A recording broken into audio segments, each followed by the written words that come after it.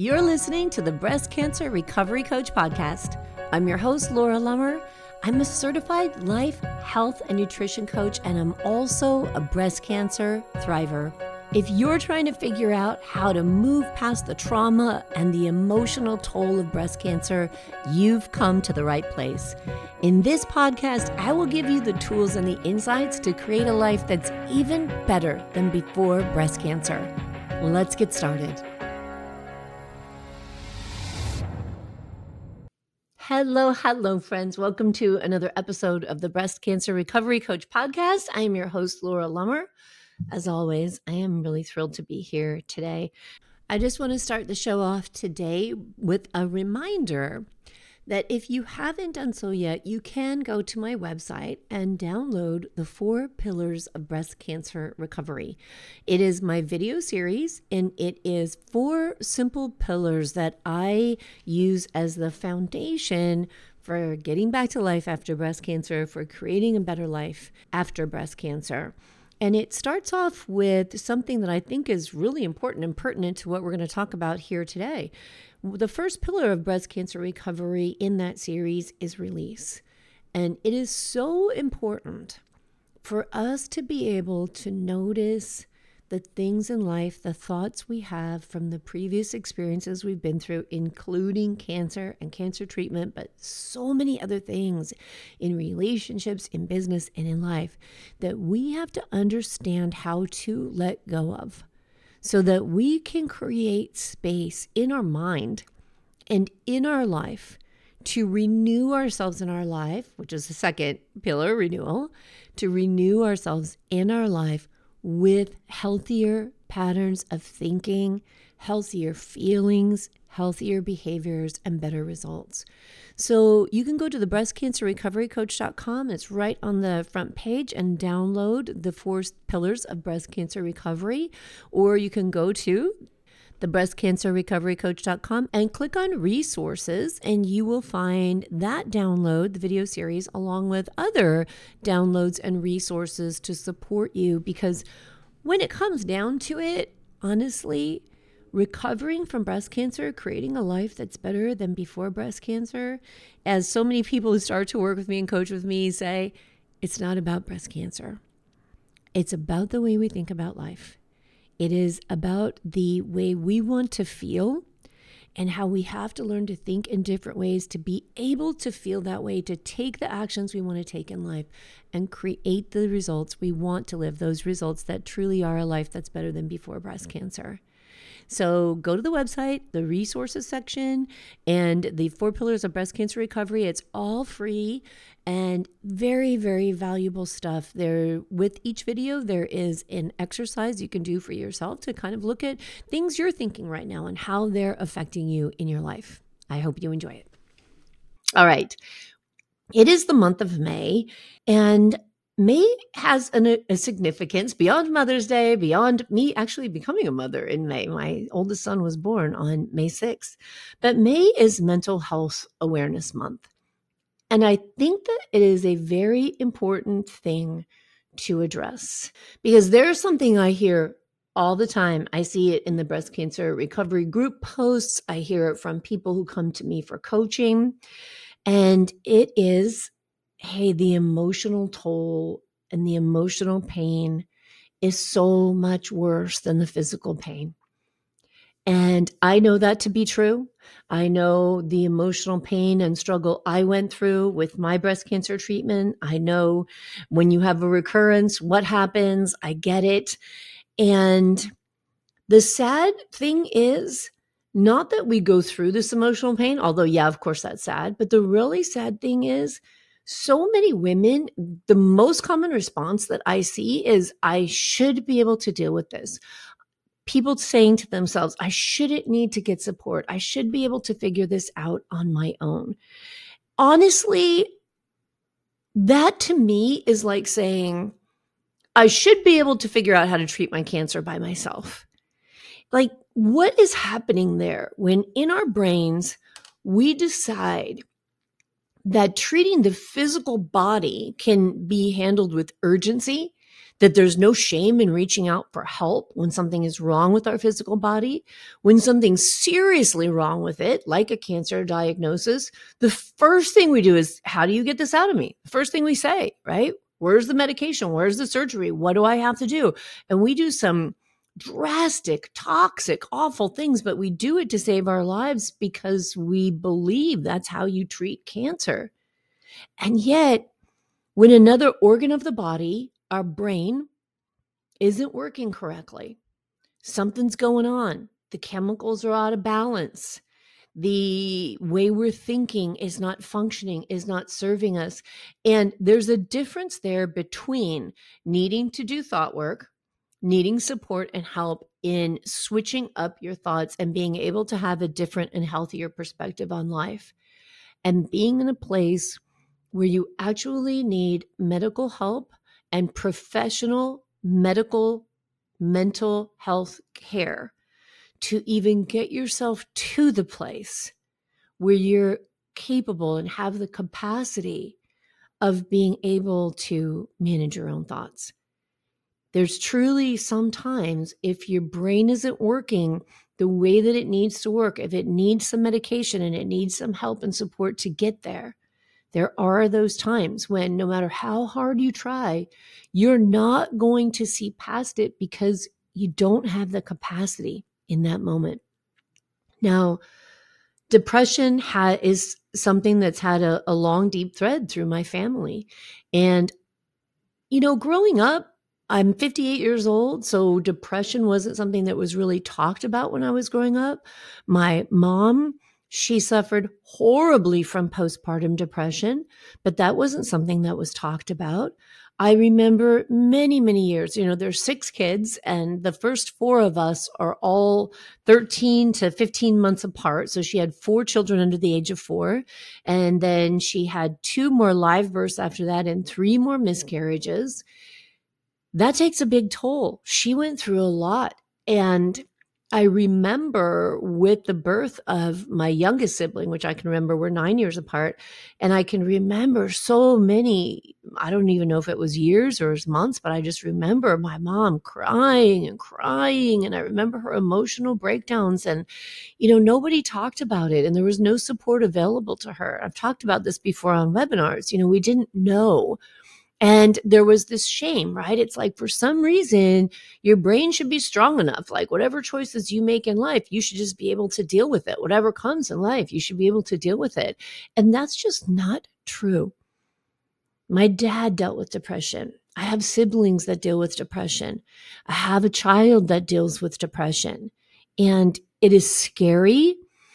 It is a dark place. I feel emotional just talking about it, because remembering some of the incidents and experiences I've had with my son, and it's very, very frightening. But when he gets the help that he needs, which he's great about that, and he's doing really great now, it's amazing.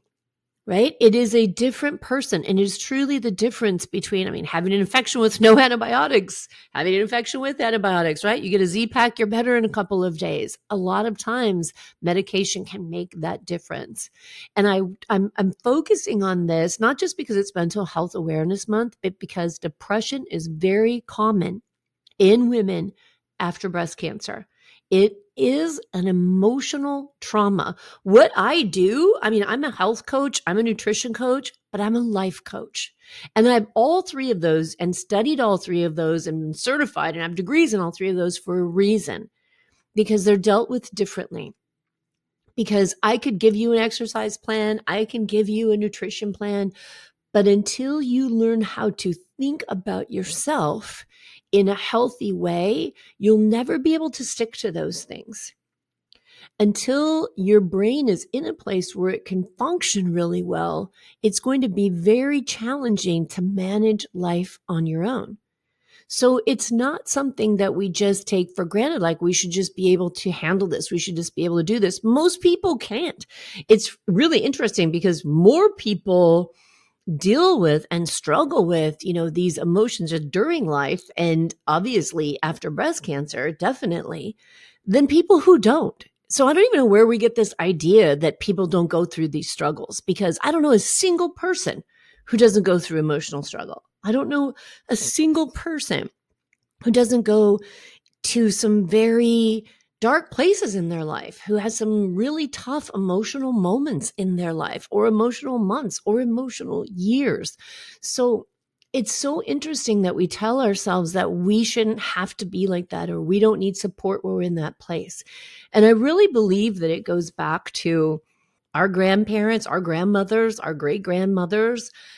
I mean, when we say bootstrap it, put on your big girl panties, like, this was no joke. These women in that time, in the world they were in, had a lot to deal with. They did not have many of the modern conveniences. They certainly didn't have access to the support that we have. I giggle right now because I think, like, if my grandpa were still here and I was like, yeah, grandpa, I'm a life coach. I help people become more aware of the results that their thoughts are creating in their life. My grandpa would be like, what the hell are you talking about? Right? Because that wasn't the mentality. And sadly, that's been passed on to us. So even as I shared a moment ago, in dealing with my son, when he was struggling with depression, he was able to get on medication. Thank God. It was able to regulate what was happening in his brain. Thank God. And it was also a temporary thing for him. He needed medical support for a short period of time. And then he was able to move past that very challenging part of his life and manage himself and do other things that suited him in his life, to manage his emotions and to restore his wellness. But when he got on those medications, and I was so grateful and so thankful that they existed, because I could have lost my son. And there is no shame in someone reaching out to save their life because they need mental support. And I want you to hear this. I wanted to say this on the podcast because I know there are people listening to this show now that need help. I know you are in mental and emotional pain. And I believe, from what I've seen and from my experience, that you pile on that emotional pain, you pile on shame and guilt and self-judgment and pressure. And please hear me when I say, you need to love yourself. You need to create some space in your life and open up to receiving support and guidance. There is nothing wrong with supporting mental health. I was reading this study, and I'll post the link to it in the show notes for this episode, which you can find at thebreastcancerrecoverycoach.com/191. The study it's looking at many different studies of depression and anxiety in breast cancer survivors. But one of the statistics was that more than 30% of women diagnosed with breast cancer suffer from depression in that first year after diagnosis and treatment. And that women who have a recurrence, more than 40% suffer from depression, and many of them depression and anxiety at the same time. Now, it's referred to as mild depression. And as I was saying with my son, right, he struggled the worst with depression during the pandemic when he was locked down. He was a senior in college. He had these pressures that college students have to get everything done, and also to wonder what they're going to do when they graduate from college and you have to make their way out in the world. And all that was going on with all of the civil unrest and the pandemic and the lockdown and the political craziness, right? All of that. And so he needed extra support, and it was temporary. And that is the case with many women going through breast cancer. And it is the case with many of us after a diagnosis and during treatment. But for some, it isn't. For some, it's more severe. For some, it's moderate. For some, it's mild. For some, it's severe. And it doesn't matter. You don't have to go through it on your own. No matter if it's mild or moderate or severe, it's depression. And would you ever say to somebody who had the flu, or who had an infection, or who had cancer, oh, you only have stage 1 cancer, so yeah, you don't really need treatment? Of course not. We would never do something like that. So if you have mild mental health needs, you still have mental health needs. And I just cannot impress on you enough that there are just fabulous support systems out there. There are so many great mental health professionals. There are coaches that you can go to help you very quickly see some of those thoughts if you're suffering with something mild. And, coaches, and like myself, there are people who have come to me that I have had to say, refer them on to a licensed mental health professional because I see that what they're struggling with is something beyond the scope of my practice as a life coach.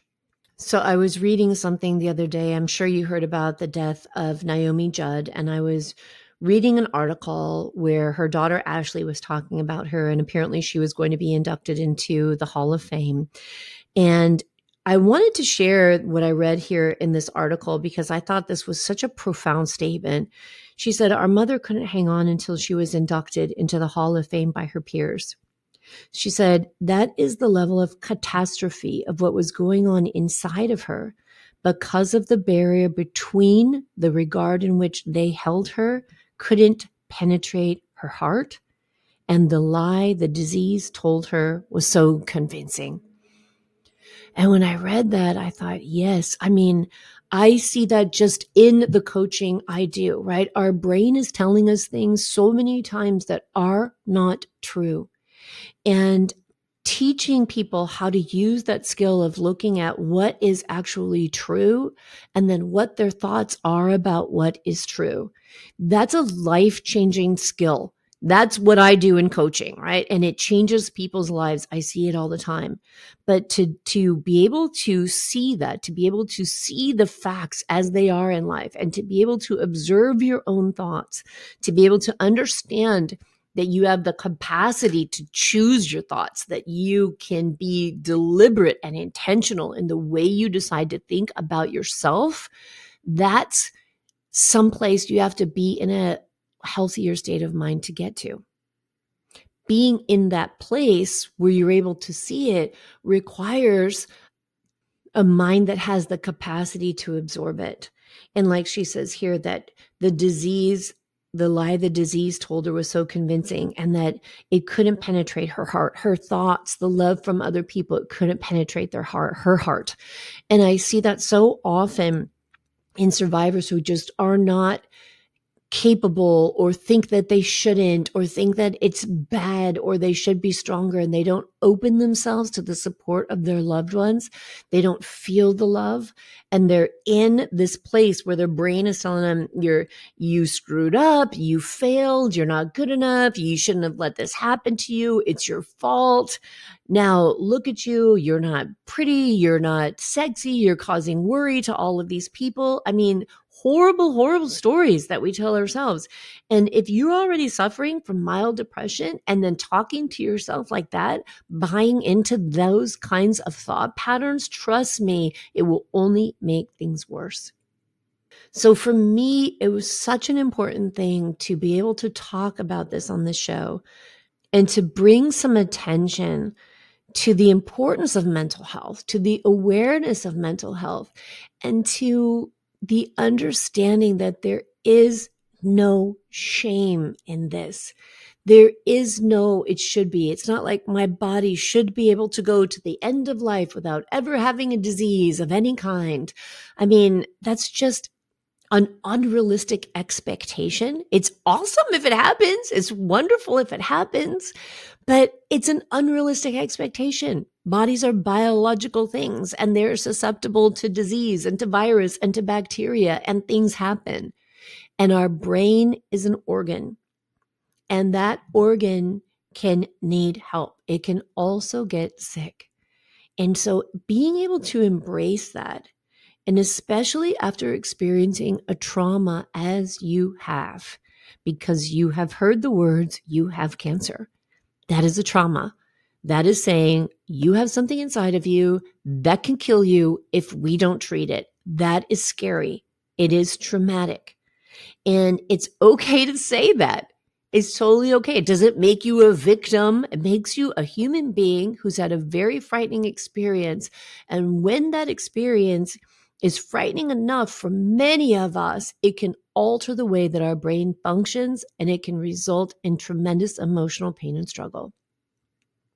So I want you to know you do not have to go through that alone. I want you to know that you are loved, you have the right to be loved, and there's nothing wrong or broken or weak about you. If you feel you need some support for your emotional pain, for your mental health, and I'm here. If you feel like I need to talk to somebody to help me work through this, I need to do some work on myself. I need to look at the way my brain is thinking. I need to learn how to see the way that I'm thinking is affecting my life and understand what I can do to change that.